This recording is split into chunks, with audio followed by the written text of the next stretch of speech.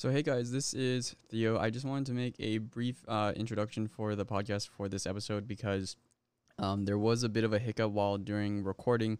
My voice is going to be coming in a little bit of like with a haze, and I was doing my best to try and recover it, and I had some help from a friend.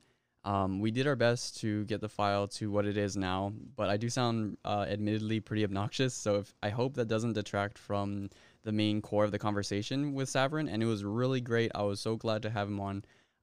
So I hope you guys enjoy, and just bear with just the lackluster audio on my part, but Savrin sounds great, and I hope you guys enjoy. Okay, thank you.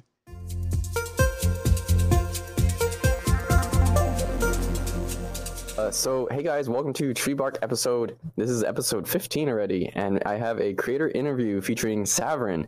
Hey Savrin, how are you doing? Doing good. It's a really nice day here in Texas.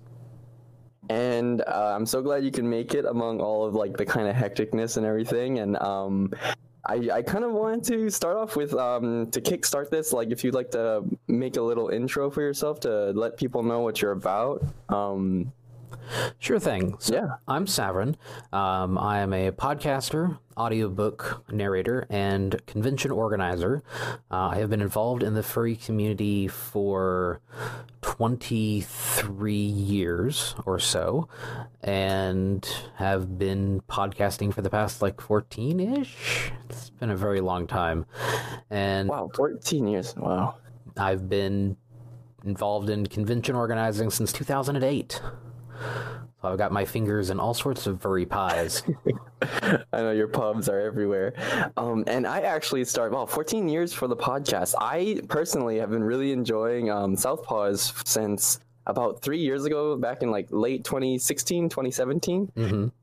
So yeah, I've really loved it, and that's been a partial inspiration for starting a podcast myself, and no less in the furry community. I really love how it features a lot of aspects of the community, and it keeps a nice rounded amount of news and information for me to keep up to date with the community. So I really appreciate that. Thank you for the constant 14 years of uploads. Very cool. Thank you. Yeah, it's one of those things that it's evolved a lot over the years, and once we rebranded, it kind of shifted into more of the current events format that it is today. Yeah, I've been trying to figure out this format for myself too. I've done only a handful of episodes now. We're on to 15. And I've been taking this route of doing more kind of one-on-one personal interviews. Have you guys developed this format where it's just more of a weekly casual thing for you guys? And I really kind of like that casual nature because it feels really connected. Well, one of the benefits is that the podcast has always been a local recording. Up until the past few months, we all live locally to each other. We're friends and have been working together in the local community forever.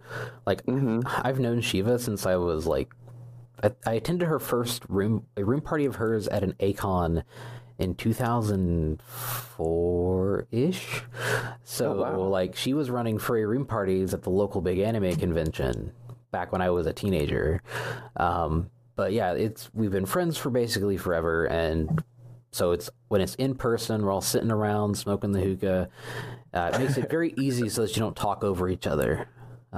We've been adjusting a little bit to having to do everything remotely, and that's a little hard, but practice makes perfect. Oh, you mentioned about having a local anime convention. I find myself kind of in a similar situation there because I am based in Hawaii, and we have this convention called KawaiiCon. It's cute convention, and they have this every year, and I'd say it's our biggest kind of anime culture type of subculture convention. We sadly have no local big fur conventions here. So how did that gravitate from the local anime scene into the more furry developed convention for you? Well, back in the day, the closest local convention to us was Meffet Fur Meet in Memphis, Tennessee. And that's still about an 8-hour drive.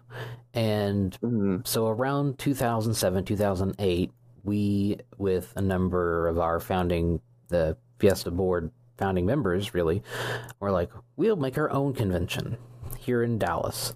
And basically, we just kind of got together. We had a little bit of lawyer input. We had some input from the folks that ran Oklacon. They really helped us out in the early days.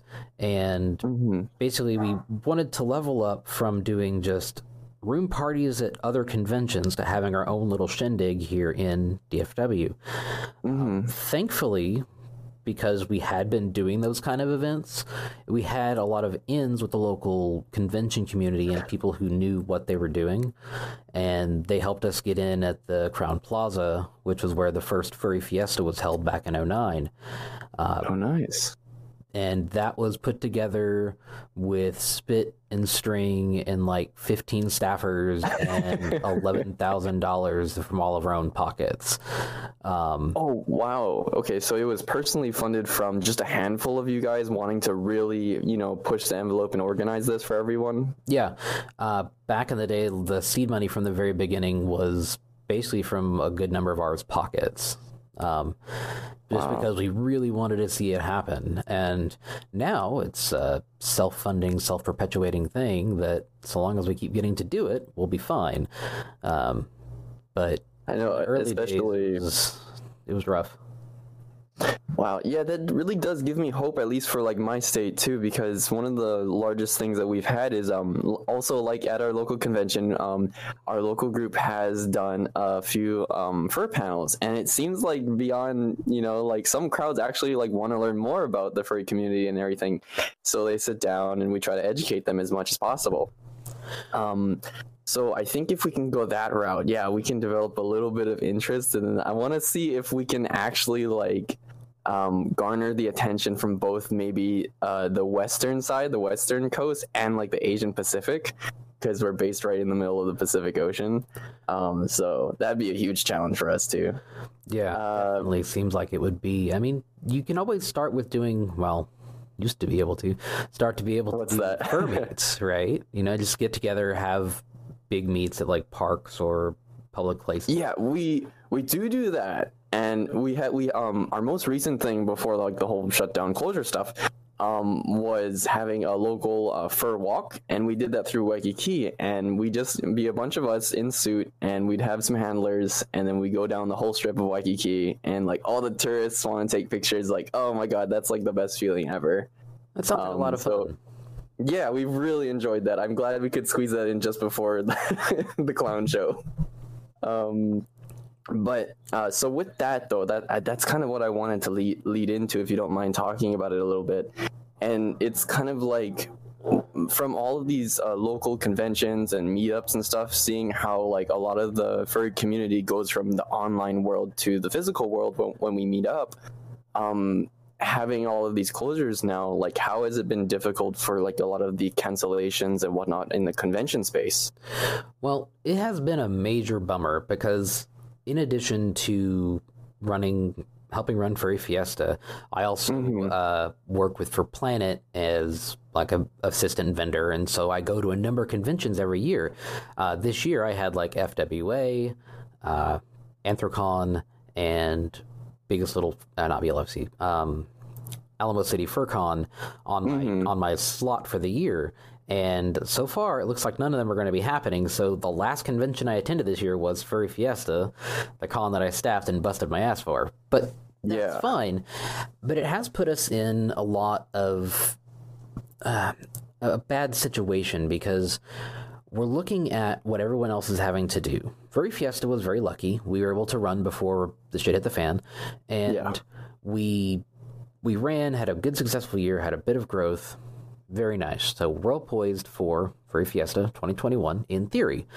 But once this happened, we're seeing all these conventions have basically to postpone, do online stuff. But in the convention world, like I can get into the real nitty gritty of convention, like contracts and stuff, because I'd love to, yeah. I have lived this life for 12 years at this point. And so when it comes down to these convention contracts with hotels, the biggest problem is attrition and just the cancellation fees.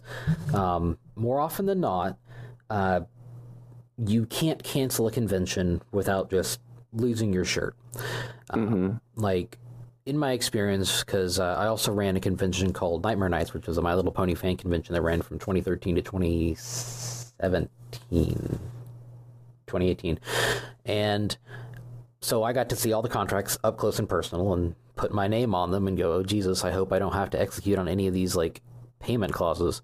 Basically, the day you sign a hotel contract, you owe them 50%. Like, that's a down payment. It's not a down payment. You don't owe them any money, but from that point, if you cancel that contract, you have to pay them 50% of what that contract's value is if you cancel. Oh, I see.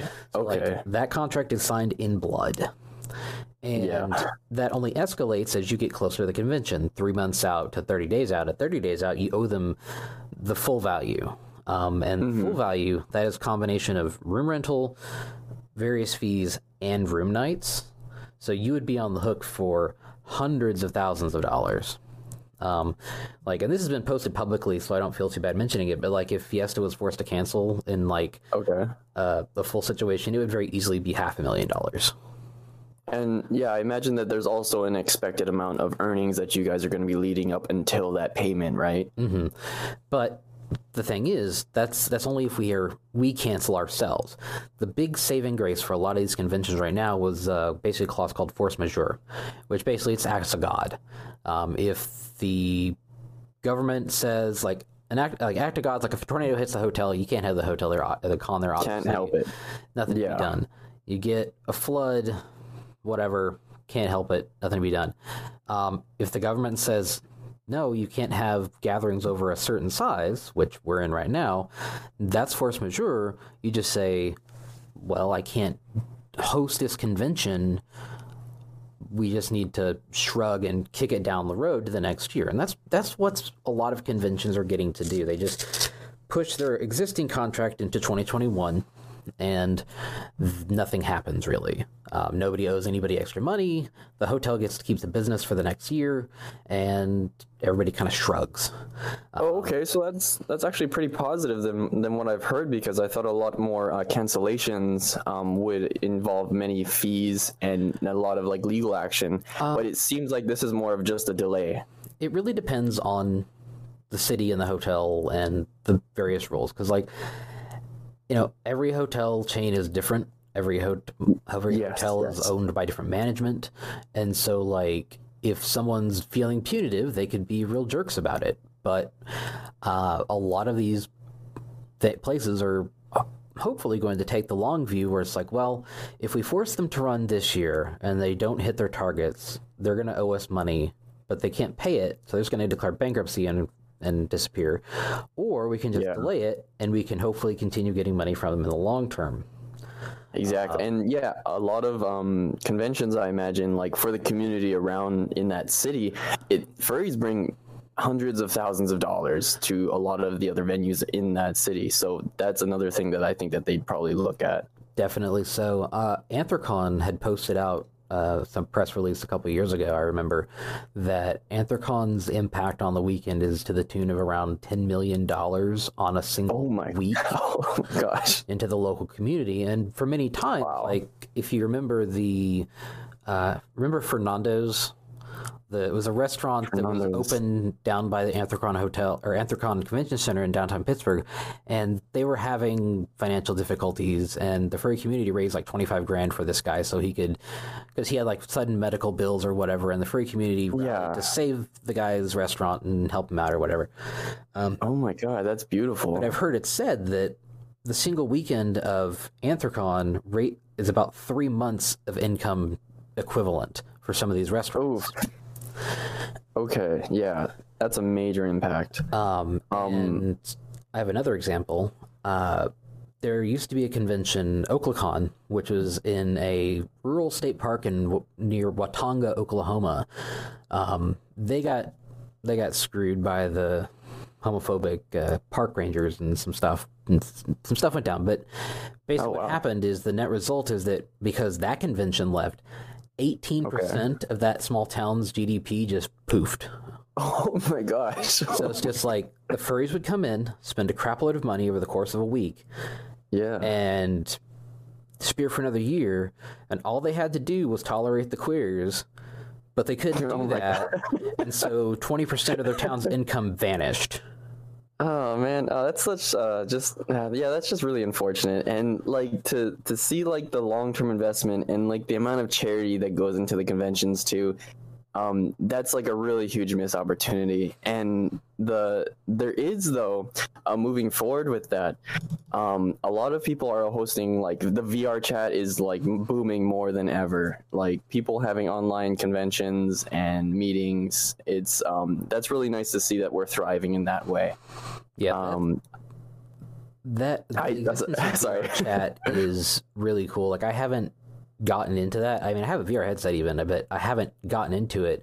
But I've seen, actually just posted into one of my Telegram chats a little bit ago that there is that Fur Reality is doing a virtual reality furry convention in like VR chat. Oh, is that going on soon? Friday, May 22nd through Sunday, May 24th on furreality.org. FURALITY.org. Are you familiar with King Shiba? Have you ever seen any of his work? The name is not ringing a bell. Sorry. No, he's it's okay. He and Rectal Bisque, they're these I believe he's a furry, and he makes these really cute Shiba models for VR chat, and they're super expressive. So if you ever get a chance, try to check them out. I might send you a link sometime. But yeah, Shiba King makes these really adorable Shiba models in VR chat, and there's a ton of furries who have been getting the models and customizing it, so you'll see them all over VR chat. Yeah, and are you have you heard of Nonstop Pup? He has hosted a Minecraft Con actually for last year's convention online. I've seen the name online, but I'm not super familiar with their work. Oh, no problem. So yeah, that is an option for folks out there. There will be a Nonstop, I believe it's called Nonstop World Minecraft Con. I could probably put some links below. But yeah, check that out. So for you though, Saverin, how do you kind of see this, not to jump the gun too much, but how do you see this kind of disseminating over maybe the next few months or so? Because we are starting to see a little bit of openings now for some restaurants and places around the country. Well, here in Texas, our governor and lieutenant governor seem dead set on getting people killed, unfortunately. So Texas is one of those states where they're like, we're going to reopen everything. Fuck it. It's been 2 months and I'm tired of staying at home. And so we're going to reopen everything, force frontline workers back to, work at Taco Cabana or whatever. And so that, Karen can get her roots done. Mm-hmm. Not a Taco Cabana, but you know what I mean. Yeah. And so, we've opened, a number of places have opened up their dining rooms at 25% capacity, which is silly because it still has, a single person can still infect an entire space if they're coughing and breathing in it. Doesn't matter if it's 25% capacity or not. And I think the 18th, they're like, we're going to let gyms reopen. Yes, let's all get sweaty and breathing heavy. On the most cultured, cesspool-y type of place, really? Yeah. So unfortunately, I'm someone who is on a higher risk category because I have bad asthma. And so if I catch it and it does the damage to my lungs, I'm pretty boned. So I've been taking this very, very seriously. And so for me, I'm really concerned about people wanting to go out because God, I miss my friends. I wish I could sit and enjoy hookah with Fuzz and Shiva and my friends and go see my parents, but it's not safe. And so, I think that in the long term, this is going to be a seismic shift in society's interactions. I fully believe that this is going to, for most people, really shift how they do large events. And so we've been, it sucks on the convention side because we've been seeing 5 and 6 and 10 and 12,000 people conventions in the furry community. But I think that's going to make this is going to make a lot of people double, second guess themselves if they want to go. Because, even if we do get a vaccine, this whole 2-month period is still going to leave a big psychological impact on folks. Just the day-to-day practices now of just even wearing a mandated mask everywhere. Yeah, and I mean, it's cool because, like, people have been turning them into, like, fashion statements and the like. Yeah, I have seen that. I have a couple. Actually, it's an extremely early, it's a furry maw bandana that I got at a very late Rocky Mountain Fur Con. And it turns out that, like, it's a creator that's still around and they've done much more refined product, but it's just like I had this sitting in my closet amongst my other stuff. I was like, well, I can use this as a mask. So I've been going around with a bright yellow furry mouth bandana at times. Oh, nice. The other mask I have is a Legend of Zelda Sheikah Clan mask. So it's kind of out there. Yeah. Wow. No better time to use that mask. Yeah. I've seen people do 3D printed ones that look like furry muzzles. And I'm like, what? And it has like a filter in it or something? Yeah, like it has the filtering slots, but it's like a wolf muzzle or a lion muzzle, and they're 3D printed, and I'm like, holy crap, I want one. Oh, that sounds so cute. Yeah, I gotta check them out too. Oh wow, yeah. I guess it does kind of make me think, like, I hope a lot of other businesses and places like that aren't trying to, like, bank on, a pandemic or anything like that, but it is good to, of course, make more resources available for people's health. So yeah, there is that.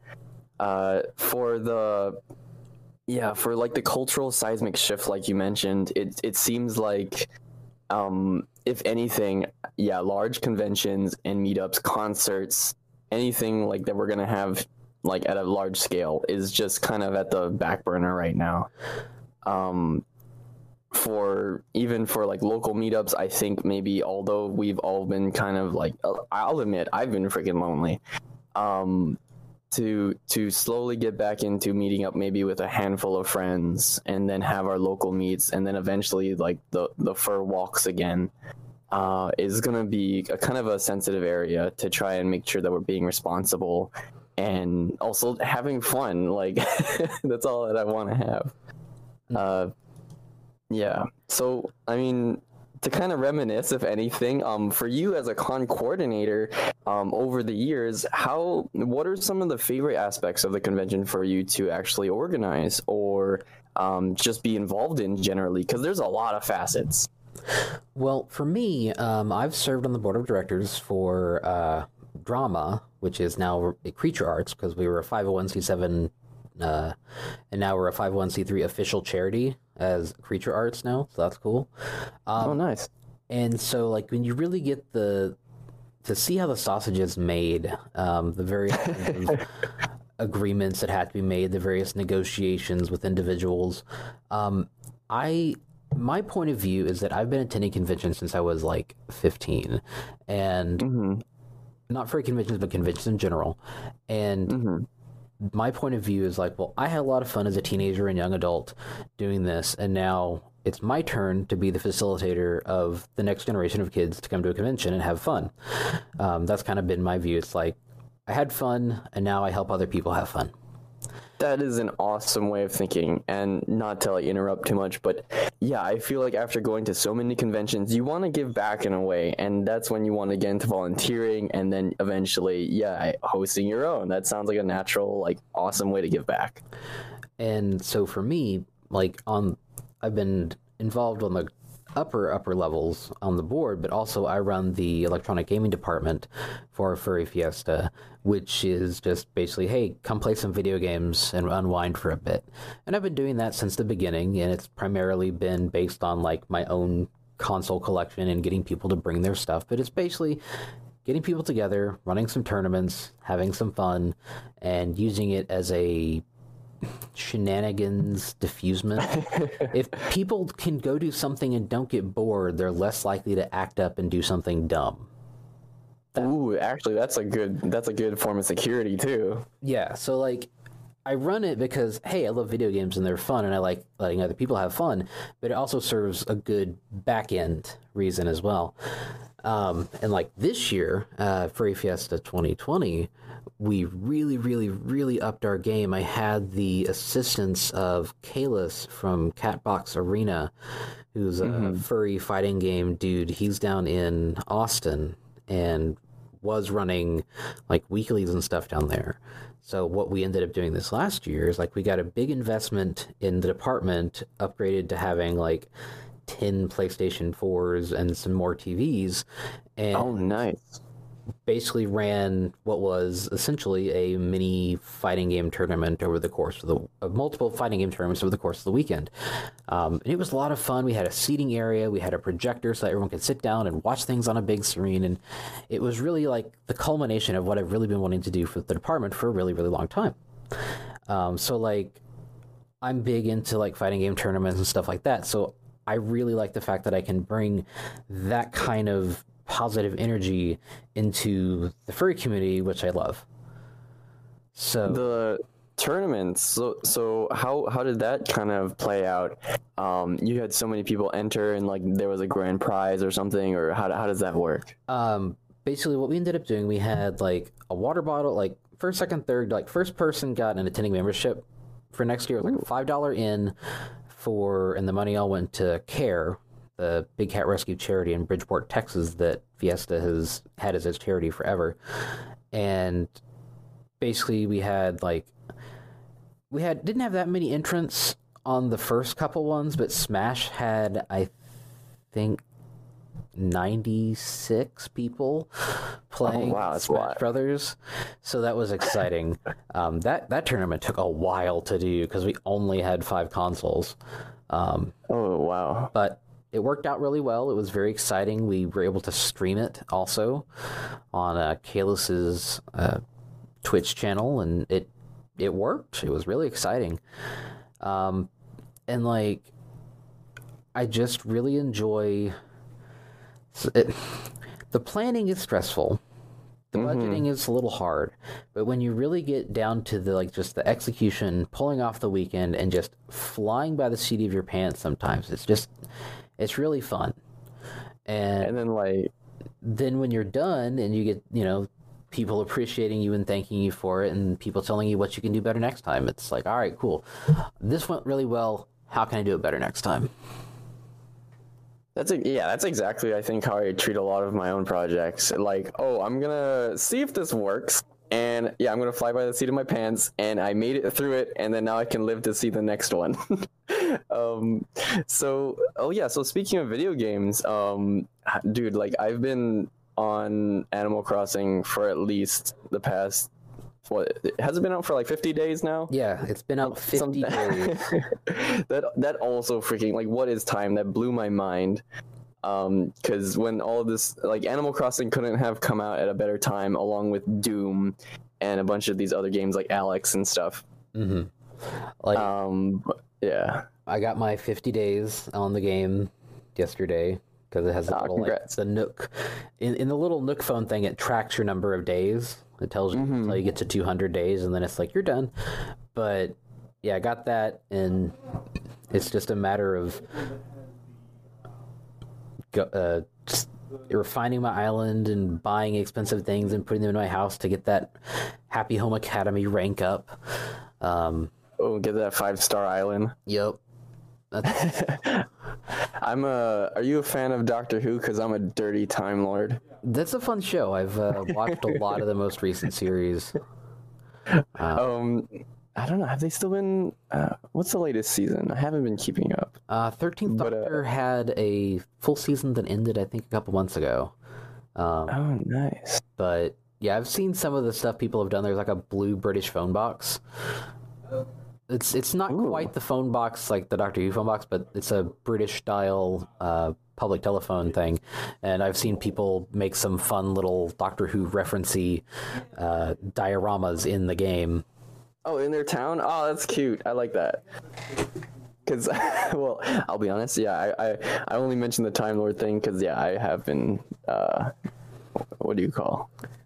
Is it cheating? Time traveling. Yeah, is that cheating? I don't know. You're not actually punished for doing it anymore. The only thing that'll happen is your turnips will rot if you have them. So, and like the devs have said, it's not a big deal. They don't care. Oh, okay. I'm safe. Okay, cool. They won't like banhammer me. Oh no. Previously, in like earlier versions of the game, you'd get like Rossetti on your butt about it. But Yeah, I'm so bummed that he's not there. I'm fine that he got fired because like I don't want him yelling at me, but also with the way that like the games work nowadays, like the suspend states and whatever, it's kind of hard to do what you would do in those earlier games. That is true. It seems like this game has been the most streamlined among all the other games. The only thing that they like really kind of like tightened on, or they're controlling more of the holiday events now, aren't they, with updates? Yeah, which I think is good because that way they permit time traveling, but also make sure that people are experiencing the holiday events at the time of the actual holidays. Because like the Bunny Day stuff was patched in, the Earth Day was and May Day stuff was patched in. Because we live in the modern interconnected world, they can just send us updates versus having to have everything on cartridge, as it were. Yeah. And like it also allows them to like I have a couple people who are in Southern Hemisphere or in Australia or whatever, and so like for them it's fall and it'll be winter soon, so it's like, well, go down there and experience the winter stuff early. I mean, it was cool to let you choose your hemisphere because it makes sense. Yeah, it does. It's like, oh, well, yeah, just make the real world an analog. So and I did have this conversation about kind of like with my mate about having like a full game. Would you rather just have a full game or something that like the company would support long term to increase the longevity and the playability of a game? What is your kind of take on having DLC or just a one-time package? Well, when it comes to games like Animal Crossing, I do like the fact that it's getting long-term support, because like they've done this with they did it with Splatoon for a while, they did it with Smash Brothers, they're still doing it with Smash Brothers, and like Nintendo has a pretty good track record. They update things for about a year or two and then they stop. So like eventually Animal Crossing New Horizons will stop getting updates, but by that point it'll been at least a full year and we'll have all the holidays and all this other stuff, and so you can just kind of play the game indefinitely. So like it is more or less a full game. Like I don't think they're going to be adding any other features or quality of life stuff that they really could add. I wish, like bulk crafting and stuff like that. There was a fan-made trailer. I don't know if you've seen, I saw that and I'm like, oh God, I wish. I legit thought that there was a Nintendo Direct that I missed, and I was like, when did they add all of these updates? Yeah, I saw that, but then the bottom left corner it says Nintendo don't, and I'm like, bummer. Got my hopes up for half a second. How dare you? Exactly. And then, oh yeah, even Nintendo's still on hold for another Direct. A lot of other people, like I follow Arlo. He's another Nintendo, I guess you could say, like reporter, and they've been theorizing that based on their previous scheduled Directs, that it should have been happening at least like late this month or last month, but it seems like they've just been relatively quiet this whole year. So that's interesting. Yeah, like from all the other like gaming podcasts, listen, like Giant Bomb and Waypoint Radio and the like, a lot of their discussion is basically Nintendo is incredibly old-fashioned and very, very bad at this working online stuff. So they're reacting pretty slowly. So we might get a Direct on what's going on in the next little while, or maybe not, because I don't know if you saw it, but like Xbox Series X, they just did like their third-party game reveal video the last couple days, and it was basically being run from a Zoom meeting, and it was really funny because the guy's headset kept like green screening out, getting chroma key. Oh no! Kind of hilarious. But hey, but that's no different from the regular demos, right? Yeah, I mean, the guy wasn't on screen for very long, and he was just running video, so it worked. But like Microsoft, being an American company and whatnot, probably has a little bit more experience doing the remote stuff, streaming. Whereas I'm pretty sure like Nintendo is very, very regimented, very structured, and like they have their timing on the Directs down to a T. So Yeah, and if you break that format, the flexibility sometimes is just not there, and maybe that's what they're facing. yeah. I even heard like in Japanese culture itself that when people are working on projects with, their partners or the boss itself, the workplace relationship tends to be more in person. So it'd be somewhat rude to work at a distance from like your employer and stuff. That's kind of just speculative stuff. But yeah, just a different world. So for yourself though, with, I guess, just with kind of getting up to speed on like news and whatnot, it seems like there's a little bit of a standstill even for some other podcasts that I follow. It's like not much else to talk about regarding like, COVID and stuff.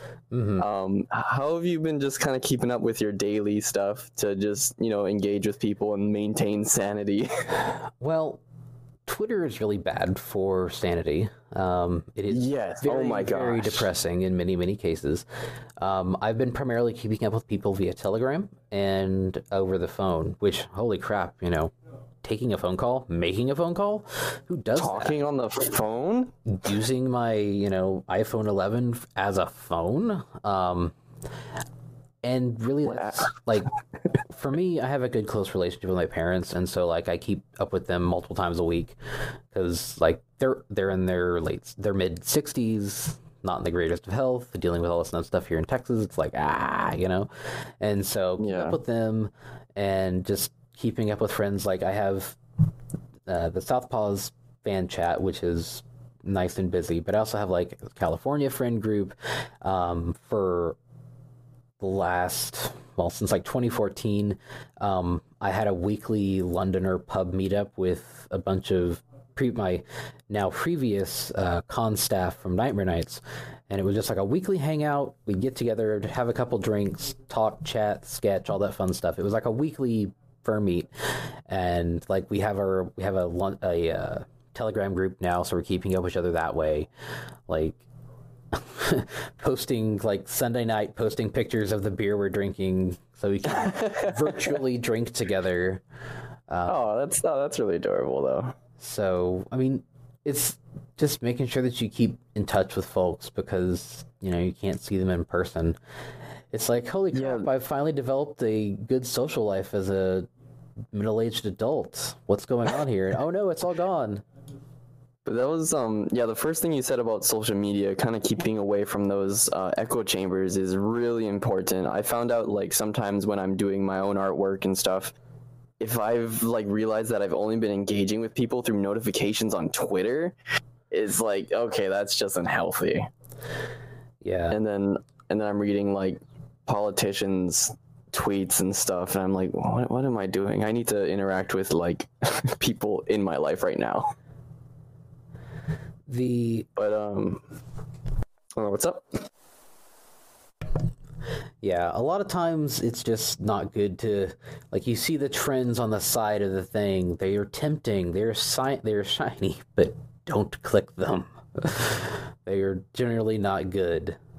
Because it's just a rabbit hole, like one trend after another, and then I don't know. I just find myself getting kind of grumpy. I'm like, why am I like stressed out? It's like, oh, I've been paying attention to way too much.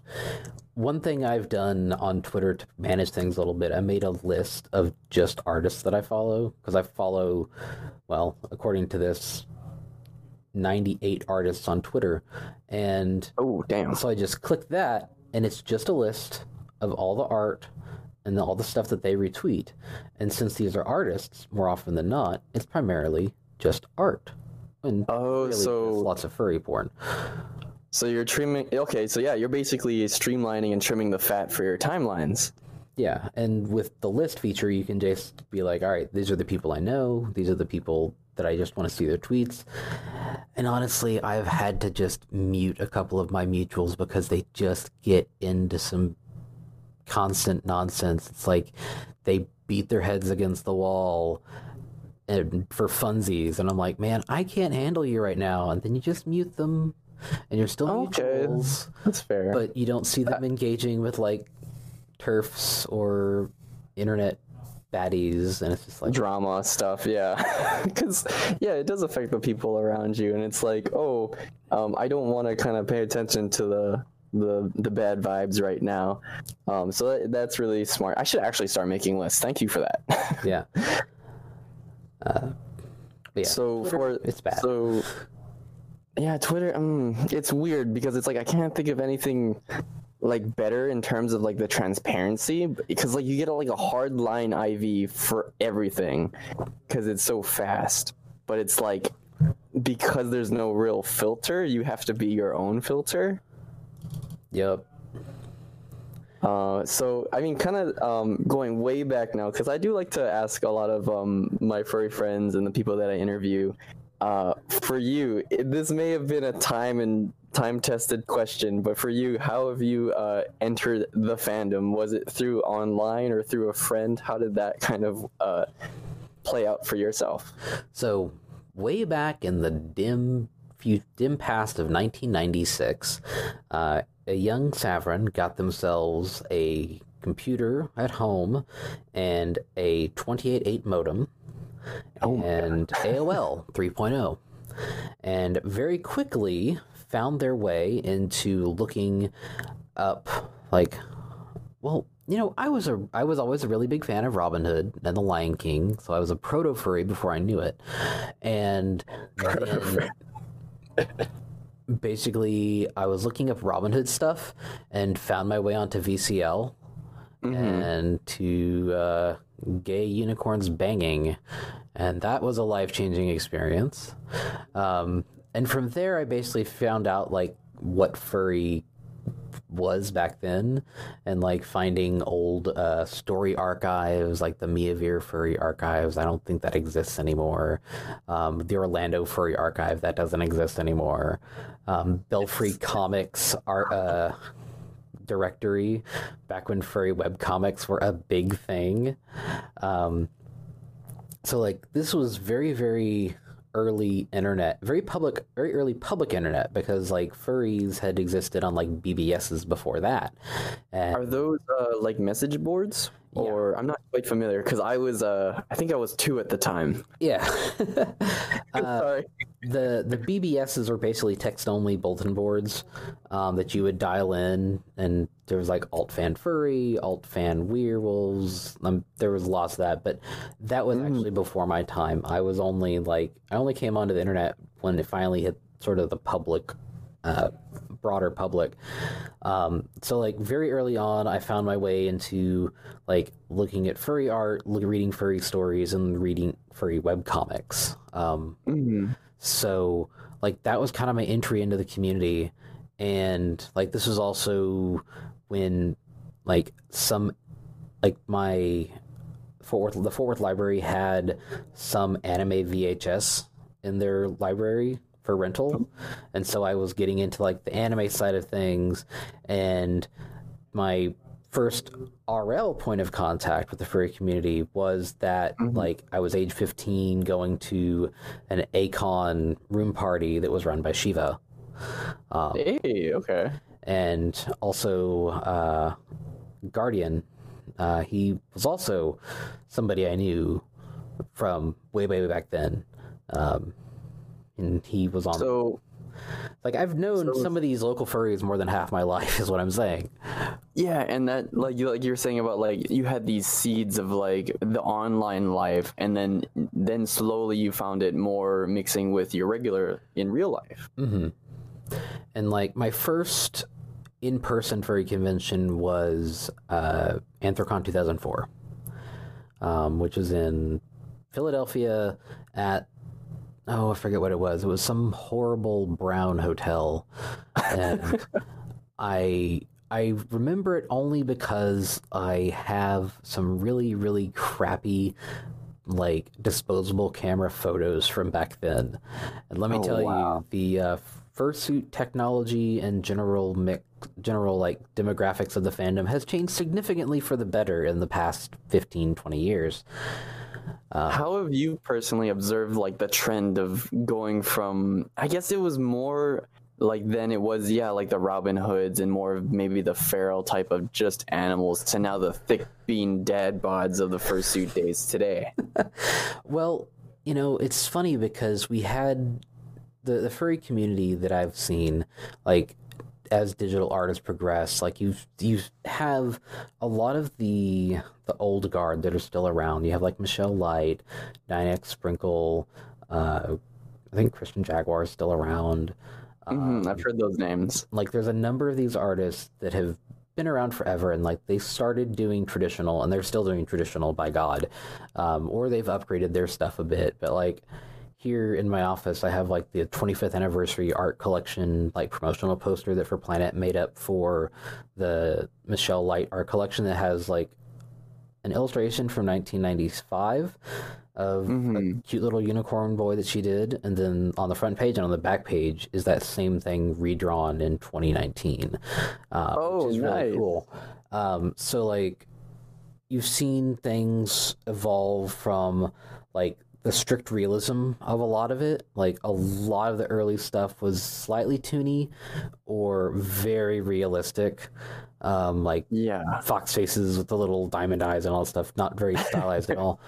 Versus like nowadays, it's like you have even the artists that do realistic traditional stuff, like Kenket, you know, their stuff is still heavily stylized in like the face or the body. And so like we've evolved to be a much more stylistically broad community, in both fursuits and in just art in general. Like story-wise, it's only gotten broader. Working with For Planet, you know, I see a lot of the breadth of stories that people do within the community. We've got, you know, steampunk, fantasy, sci-fi, romance, adventure, sports, you know, the full breadth of stuff. Any genre, and we have representatives of it in the community. And so, like, it's been so cool to see the fandom flourish. Because, you know, it used to be back in the day that furry hate was like the flavor of the month, well, flavor of the multiple years on the internet. And now it's like we're vaguely like mainstream-ish. And that's kind of the really amazing thing about it, because I've heard of this kind of like, you know, like criticism or anything like, oh God, furry or whatever, cringe. But so far since my entry like 3-4 years ago in the fandom, that's never really been the case, and I've only seen positivity like in real life, or any of the criticism would only be like online from, you know, a quote unquote hater or whatever. And it's like, where's the negativity that I was expecting? But it's really nice to see it mature in that way.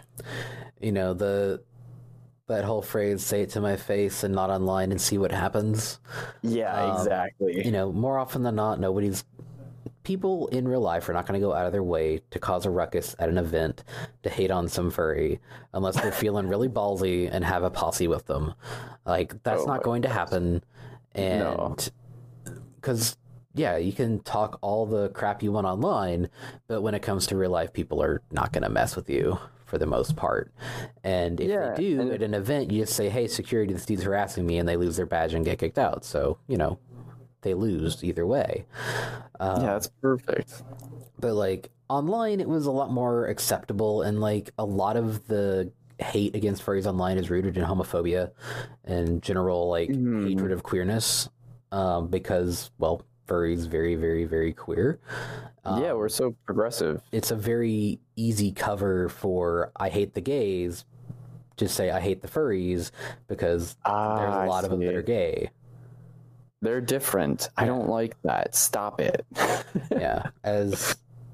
But nowadays online, people kind of get that for the most part, where it's like, yeah, you know, if you're hating on this community, it's probably you have some other underlying hatreds on you.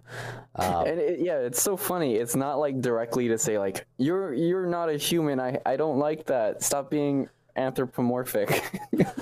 Yeah. So I have to say that, like, I think that the arc of the furry community over the last 20 years has only gotten better. Like, I think the fandom's in a really good spot right now. And as we continue to, like, in terms of, like, acceptance of queerness and trans people and all that fun stuff, and like handling our Nazi problem, handling our pedo problems, and the like. And you know, even if we have to like twist his arm really hard, we can actually, you know, get for Affinity to maybe clamp down on the Nazis. Yeah, the way that they've been filtering that has been pretty interesting over the past years. Like, they actually had to update it recently after the most recent outcry because there's some dude that had posted like Christchurch shooter fan art, and I did catch wind of that, yeah. and they were like, well, it's not directly, you know, it's not directly, there's not a swastika on there. It's like, no, there's all these other symbols and phrases which are directly connected to white supremacist thought online. Yeah. They eventually had their arm twisted until it was taken down. But and I believe, was their account actually removed too? Or I think they closed their account because okay.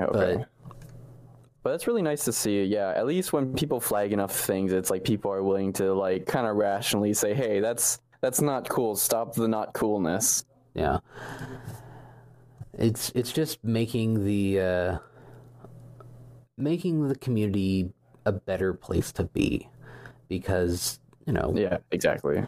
Now, one thing that I do take issue with is when you have like the younger kids, like actual minors, coming in and being like, this is a children's space, that there should be no porn. They can go to Twitter jail. Be gone. Exactly. Yeah, that's really dangerous. Even for myself as a sometimes 18 plus artist in the community, putting up the no people under 18 kind of clause in your bio, that doesn't really stop it. No. How do you handle that? I mean, it's so hard. And what's like the case for the independent artists just trying to, you know, feed their own audience without, you know, the minors and everything? Well, for me, I maintain a pretty clean feed, and like but I do keep an eye on who follows me. I do look and see, like, because if someone openly identifies as a minor, that makes me pretty leery of them, and like I generally try not to be super interactive with minors online, like who should be. It's a gamble. If anything is misconstrued, just, you know, protect yourself, right? For artists, basically what they can do is they can put the 18 plus in the bio, but that's not going to stop anybody. But if they have the correct settings on Twitter, the sensitive content, sensitive media settings turned on, basically they've put up the you know, paper wall of deniability, saying, well, you know, I've marked this as adult, and if those kids are lying, that's on them. Okay. And that's the thinnest little veneer of protection that they have, but it works. You know, we had a little bit of a Twitter panic a couple days ago where like people are like, oh no, the group of minors is going to get together and like mass report a bunch of not safe for work artists. Oh, and gosh. Then like it drilled down to, well, it was a group of people mad about JoJo's Bizarre Adventure stuff, and then drilled down a little bit further, and it turns out it was like a single ringleader that was trying to get anything gay off Twitter. So it was like drilled down far enough and you find a homophobe, which was just great. And it was like some 17-year-old that's like, no, get gay stuff off Twitter. It's terrible. It's like, whatever, kid. Yeah, okay. But there's no, it's pretty surface level when it comes to that kind of thing. And like the same for Affinity or any other website that has like these minor age gates where you can just say, hey, you know, like you have to be, like for Affinity, you set the rating, and that's, you know, you set the rating and it's up to the person on the other side being able to flipping that on, right? So Yeah. it's like you say, this is an 18 plus piece of art, or this is general audiences, and it puts the onus on the person choosing to view the content to either be truthful and say, well, I'm a minor, I shouldn't see this, or I'm a horny teenager and I want to see porn, like everybody is. Like anybody that's like, I never looked at porn before I was 18 is a liar. Exactly. And that's just it's how more everybody stays safe and plays ball online. Yeah, and that's I think that's really just like internet etiquette in a way, and the way that you mentioned having like this is all directed towards I guess like artists and people in general, having that paper wall of like putting out your content, marking it as such, and then just letting it be out there, but to the best of your ability, you put it for the right audience, you put it for the right age level. How did you get into, because in the beginning, asking about a little bit of your interests and stuff that you've been up to, I'm really curious, what is the audiobook narrator life like? Or did I get that right? Yeah, I think yeah, I messed you did. it up. So okay. I have a number of books up on audible.com under my real name. I have narrated the first 5 books of the Out of Position series, as well as a couple other stories, Summerhill by Kevin Frayne, and I was asked back in the day hey, it's like, why don't you try giving this a shot? So basically, I've been doing primarily furry stuff. It's side income. Like, I'm primarily a house husband for my partner, and he makes really good money, so I don't have to have a minimum wage job because I have like an associate's degree. I could work at Walmart, so just don't. Anyways, so what I do when I'm recording, when I have a content, is just I have my office here at home is set up to mitigate echo as much as possible, and I have like sound dampening on the walls, and I do the reading and the editing and the posting to Audible, and it's generally paid on a royalty basis. So how what is the dynamic like? So then for like the series like Kyle Gold, I love his work. I have a lot of his books on my shelf right now. What is it like interacting with like the author or creator, and then having to be allowed like to just, I guess, read the entire novel? Well, in my case, because this kind of ties back to the For Planet stuff, just being like, hey, I like your stories. You want an audiobook made? And they go, yeah. I mean, but that's also predicated on me having kind of a good working relationship with these people. Like, I've known them, I've seen them, I've had meals with them, I've hung out with them at cons and stuff. Like, if I was just John Q. Furry and didn't know them from a hole in the wall and didn't have, like, any sort of reputation with them as someone who does audio, that would be a lot harder. But with, like, Kyle, he was looking for an audiobook series to be done of the Devon Leaves series, and way back in the day, I was like, yeah, sure, I'll give that a shot. And I did. And I'm currently still working on the 6th book in that series, as well as his tennis one, Love Match. I need to finish that up and get it to him. But unfortunately, with the work from home situation and what my partner does, he's on the calls, and that makes it very hard to record at home. Oh, gotcha. And for when you're reading into the characters, I imagine, like, are you changing a little bit of the voice, or is it just kind of one long continuous read, or do you really start playing into the characters, I could imagine? Well, what I do is I have a standing mic situation, and so, like, when I'm doing scenes, I'll pre-read them a bit, and then, like, as I'm recording them, do the bit of the gesticulation and, like, kind of, well, act into the reading. And so, like, you have a voice for a character, and, well, my voice doesn't have the greatest range, but, when you have sort of a set voice for different characters in a scene, it does help. So basically, it's just reading the material and figuring out how you want to do the scene, and then a lot of times re-listening to it and being like, I don't like how that came off, and possibly doing it again. For me, recording sometimes takes like up to twice the actual amount of recorded time, just because I'm like, I screwed up that, or the dog barked, or whatever.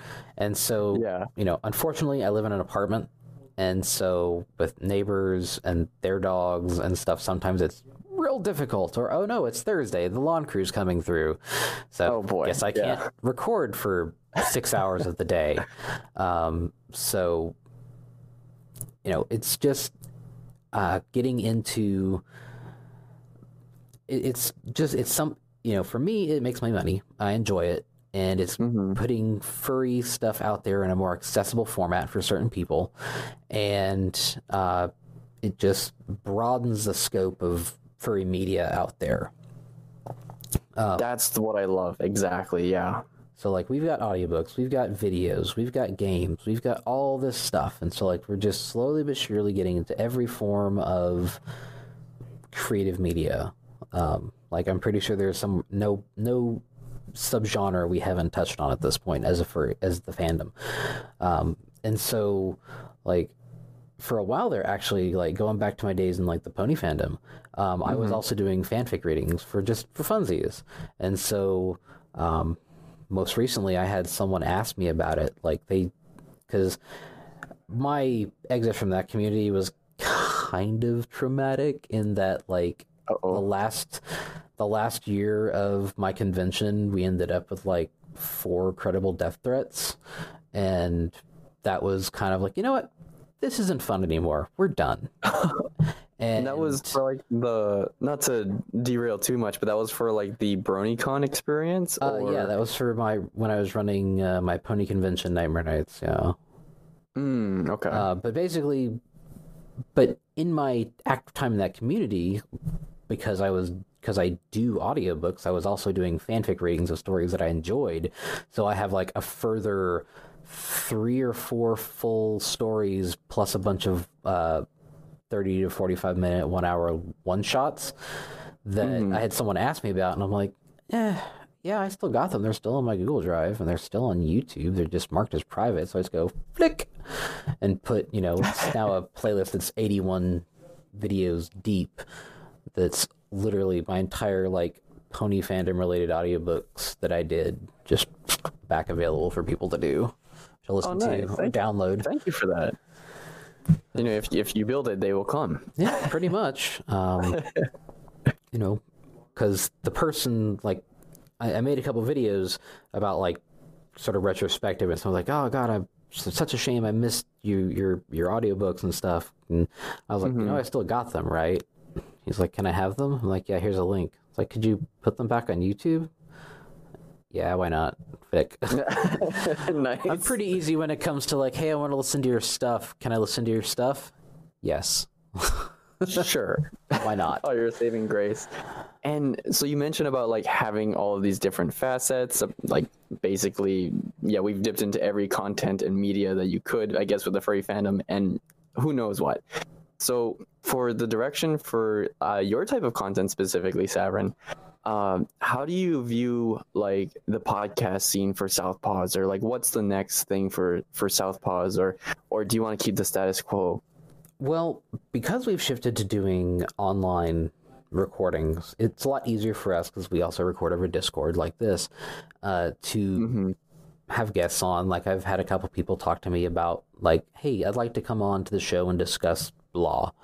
And that's just like, all right, well, hey, and I talked to Fuzz and Shiva and we were like, yeah, sure, why not? And just a matter of scheduling an interview. Because we're doing this remote format, doing interviews is actually a lot easier instead of, all of us sitting in a spot together, but then also having someone come in remote, which complex as hell. But you're going to need a really long hookah line. Yeah, everyone online, and that's easy. So like, doing some interviews with people, trying to focus more on fandom, because like, the political scene of the country right now is intensely depressing, and there's like, we can talk about it and we can all agree, wow, this sucks ass, but there's really nothing we can do about it right now. Exactly. So it's like just kind of molding the content into having like, what sort of positive stuff can we include in this to counterbalance the general terribleness of the world? Because like, yeah, we're still going to talk about like the real out there stories, and like one of the fun things we got to touch on a little bit briefly was like the Department of the Navy being like, yeah, these videos of UFOs are legit, they're from us. What? Whatever. Yeah, there's some like the government like branch, the Navy, confirmed that UFOs are real. Well, they confirmed that they are indeed unidentified flying objects. As much as I would like for there to be Alamos to show up and be like, hey, by the way, we're taking over. I'm like, oh, please, hey, you can take me onto your starship anytime. I know, things are kind of back anyway. But, we have all this terrible stuff happening in the world, and we have this video release confirmed from the Navy, like, yeah, these are from us, and they are indeed objects that are flying that we can't identify. Therefore, they are unidentified flying objects. Oh, okay, I see. But I could see how that would be very clickbaity. Yeah, and so, that was like something that dropped in the news, and we're like, look, we've got a lot of bad stuff coming on. Can you aliens come back later, please? Yeah, right? Can you just chill? we got killer bees on the way. And like this most recent Thursday, we were all really tired and ended up not recording a full episode, but then like that Friday I sat down and recorded like 20 minutes talking about a few things that I want to touch on, because the way our news cycle goes, like by the time we get around back to it next week, it would be ancient history or people had forgotten it. So yeah, so is that format for you, like these small little personal updates, something that you want to sprinkle here and there? I'll probably keep doing that because it's real easy and it lets me kind of focus on the stuff that I want to talk about that might not necessarily play, because man, I can talk about like video games and other bullshit for hours if I wanted to, but that's not really going to play for Fuzz and Shiva, who are far less plugged into that kind of thing, or like the tacit agreement that, man, none of us want to play The Last of Us 2 because they're like making the game even more misery porn than it already is, with the whole the dog update. Did you see that? Yeah, I caught a little wind of that, and I did hear, I did check out your last, I guess you would call it, personal update, about how it's totally like, I want to kill, or I want to beat up the dogs or something in the game, and like, that's just not really enjoyable. Yeah, it's like, hey, these dogs are trained to kill you, but if you kill the dog, that makes the person who trained that dog incredibly sad, which then makes them psychologically compromised, so you can kill them easier. Yeah, I don't really find the appeal of that personally, and it's like, do people get off on that? And I guess that's why it is misery porn, like you said. Yeah, like not my thing. Yeah, but actually, I guess that's why we have Animal Crossing and Doom and and Final Fantasy 14 and any number of games that don't involve you going out of your way to murder people's dogs to make them sad, so they're easier to kill. I'm like, Final Fantasy is one of those genres I can never wrap my head around, just because like I see these advertisements go around from like Asian markets and stuff where there's like Cloud and he's holding up a cup of noodles or a Butterfinger, and I'm just like, wow, I've never seen video games like advertised so hard before. It's so funny. Square Enix loves their weird crossovers. Back in the day when Final Fantasy 13 was coming out, they made a potion energy drink, which was just the crappy flavored energy drink that was in a fancy bottle that they sold in convenience stores. And so they had some really bonkers advertising around then where it's like these two people are reaching for the last bottle, and so they have like a Final Fantasy fight amongst each other. Oh my gosh. Like, the winner gets like numbers flying off them and everything, and then the winner gets to drink the potion and it restores their health a little bit. It's just Square Enix loves that stuff. That's the kind of like glitchy, is that the right term? Glitchy type of collector stuff that I think that would be pretty nice, actually. Yeah. It's like, oh, yeah. It's a neat bottle. Apparently doesn't taste very good, though. Oh. No, it's probably like 80% sugar or something. Yep. So anyway, oh damn, we've been running for a good hour though. So I'd like to just first of all formally thank you so much for making the time to just sit with me on Tree Bark. And I honestly, like, through like the past week or two, it's just been kind of rough personally for a lot of people, and like scheduling everything. So I just can't thank you enough for helping me get back on the ball and then getting these interviews going.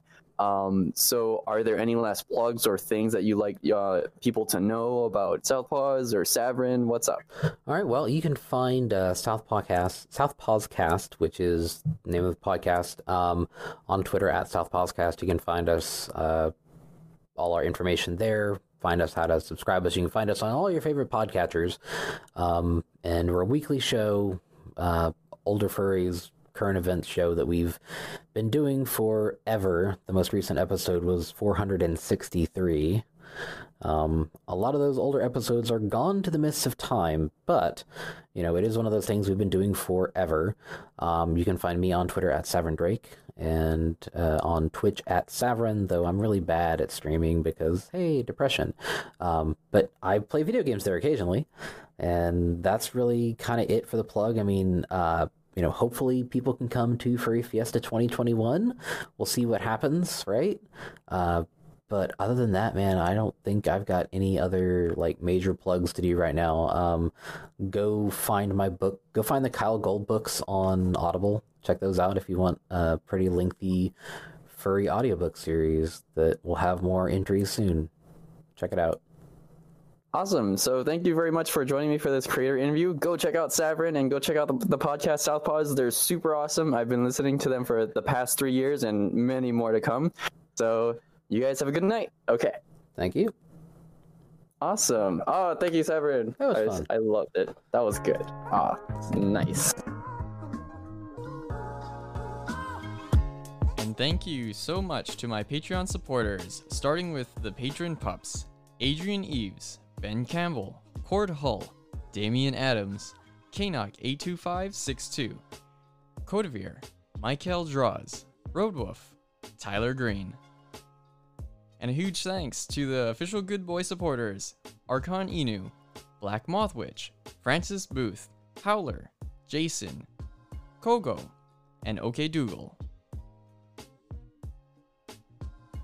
And a huge shout out to the Top Dog supporters, starting with Artorius Nightwalker, Bryce, Damon, Ella Ryra, Ferris, Hattie, Jay Wolf, John Dem, Moody, and Yoru Pandawolf.